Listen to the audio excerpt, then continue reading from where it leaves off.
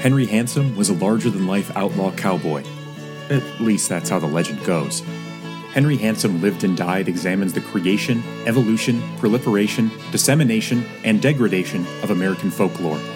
Through 30 different short stories, the character, vague idea, false memory, misattributed anecdote, or influence of the titular Henry Handsome does everything from change the course of American media to sculpt modern-day knowledge of manifest destiny.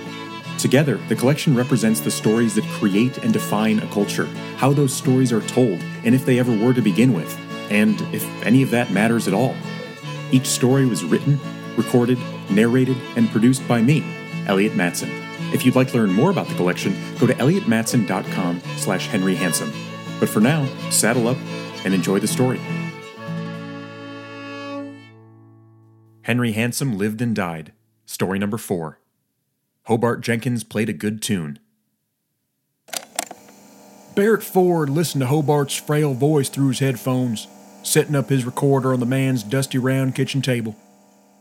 Maybe you wouldn't call it a kitchen table because the room wasn't really a kitchen.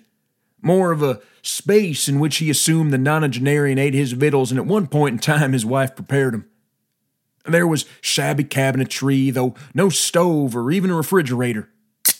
I shouldn't give him shit since it was probably appointed better than any place I've ever called home.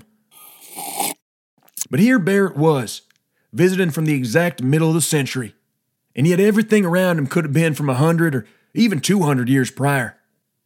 Like every modern innovation, including himself and his equipment, were more anachronistically displaced than those children running through the meadows in muddy knickers, women washing clothes in basins, men bleeding pigs in ramshackle barns out front. The hot breath of Appalachia soaked Barrett's linen shirt, and the headphones stuck to his skin, creating little terrariums in his ears. And even decades later, when there'd be an unseasonably hot day in New York, Barrett would vividly recall this dismal heat in this very living room and opine that it wasn't so bad. Hobart plucked his fiddle errantly, his Sunday best Oxford shirt buttoned way to the tippy top so his saggy turkey neck rolled and flowed like the trunk of a 1,000-year-old oak tree. He wore a pinstriped tweed coat and slacks, high black socks, and scuffed loafers. The ensemble made Barrett parch just looking at it as he tested the audio levels. So, you just want me to play a tune? Don't want me to talk or nothing? Really, it's whatever you want, said Barrett, monitoring his Brooklyn accent, though not doing the best job. He tried his darnest to make these rural folks feel at ease with him. Most were a bit apprehensive at first, but they came around. What's that Bible verse about judging not? I bet you the citizens of Lincoln County, West Virginia probably knew it and abided, at least in their old ways. Whatever makes you feel comfortable, Mr. Jenkins. I'm recording right now. Hobart shook his fiddle and leaned towards Barrett's device. You hear that? He shook the fiddle again, and Barrett isolated the bright clang within the instrument's chipped, hollow body. Barrett's Smithsonian business card, now dog-eared and damp in his back pocket, may have called him a musical ethnographer. I reckon it's a fancy title for a sort of cultural anthropologist, but Barrett didn't even like that terminology. It conjured visions of tightly scrawled sheet music, powdered wigs, and hoity-toity Carnegie Hall patrons with those operatic binoculars. You know the ones. Makes me chuckle just thinking about them. Barrett was far more interested in what happened in the seedy bars, the backwoods Happy Hollows, the kitchens of Hobart Jenkins's. He didn't care a lick about the sheen polish of an authentic Stradivarius violin, preferring the decayed disharmony of a hand-me-down Appalachian fiddle. Hobart shook it a third time. You put a rattlesnake in your fiddle, and it'll ward off the devil. I'd say William Glendinning should have thought of that. Hobart howled and played a half-remembered medley of some shot-a-shay or another. Then he cleared his throat and squared up his duck feet, placing his stringed Appalachian shofar in the crook of his elbow. The fiddle didn't even have a chin rest. Traditional violin form be damned to the folks around here. I'd say music don't come from the head. It comes from down in the ticker. Though they wouldn't say that. They'd just say it was how they always played. Hobart absent-mindedly began an up-tempo waltz and stopped as if checking for approval.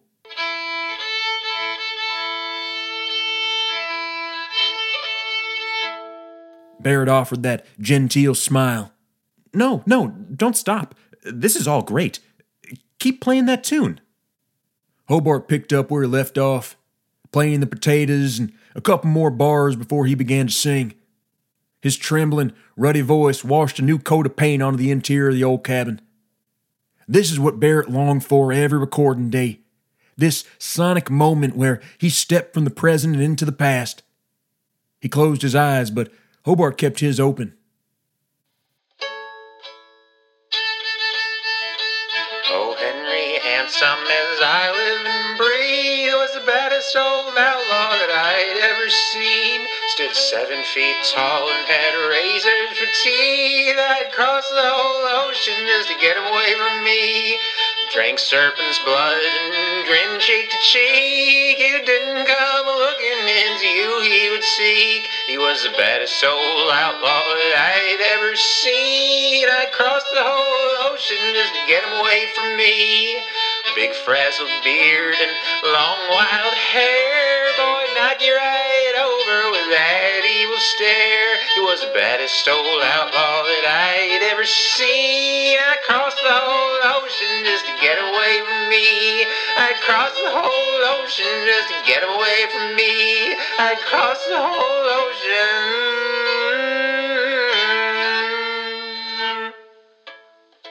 Hobart ended the tune as all old-time tunes tend to end, dissipating into ambivalent string plucking and meandering conversation, as if the song ain't a performance but simply a tangent of the spoken word. There's lots of other verses, said the old man. Those are the ones I sing the most. You know, there are variations, of course. Some of the old-timers play 'em. Old-timers? Barrett nudged with a sweaty smile. He liked to build a rapport with the folks he recorded, make them feel like they weren't being put on display, but rather apotheosized in time. A little chain yanking usually did the trick, but Hobart was so damn old the joke sailed plumb over his head. Either that or he didn't care, and maybe by not caring he brought Barrett into the fold of this little community even more. Well, older than me, I should say. Hobart gummed his lip with a funny cackle and risened his bow. He adjusted his Coke bottle frames, and the hash scratches looked like dandelions in the window light. Folks will tell you lyrics like, he was the baddest old scoundrel I'd ever seen. I would leave England just to get him away from me. Because there's a similar tune about Harry Heston, a famous killer of the time. Some will throw in some drunken hiccups verses or make it into a kind of planksty remembrance. Some people substitute Scotland or Ireland, wherever they hail, I suppose. But my daddy wasn't from England, and this is the way he taught me.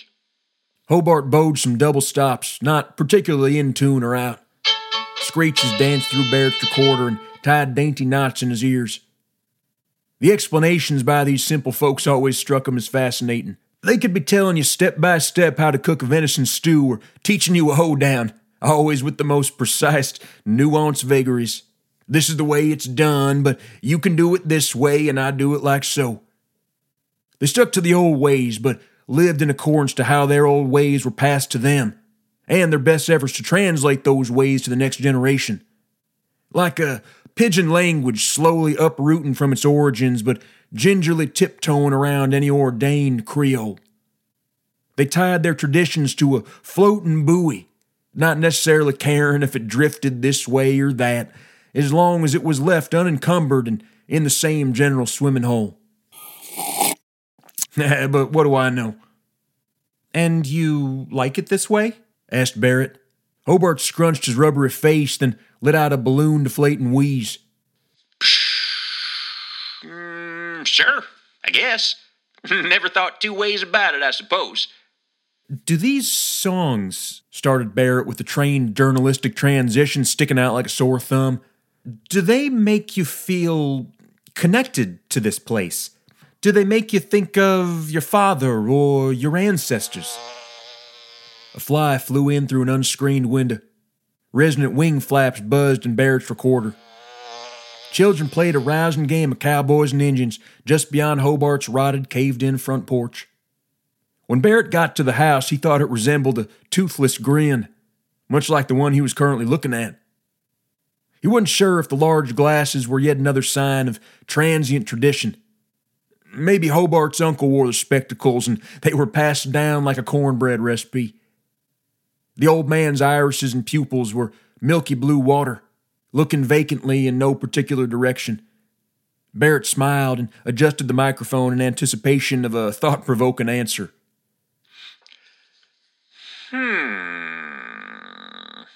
He tongued the inside of his cheeks and puckered his lips.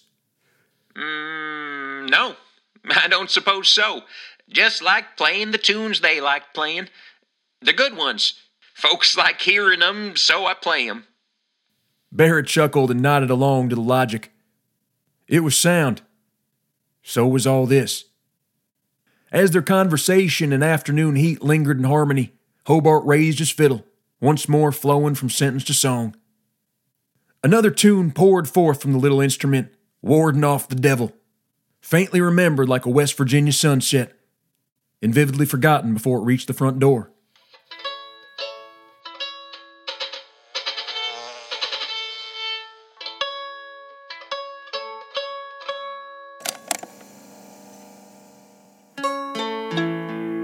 Thanks for listening to Henry Handsome Lived and Died. If you'd like to learn more about the collection, go to elliottmatson.com/Henry Handsome.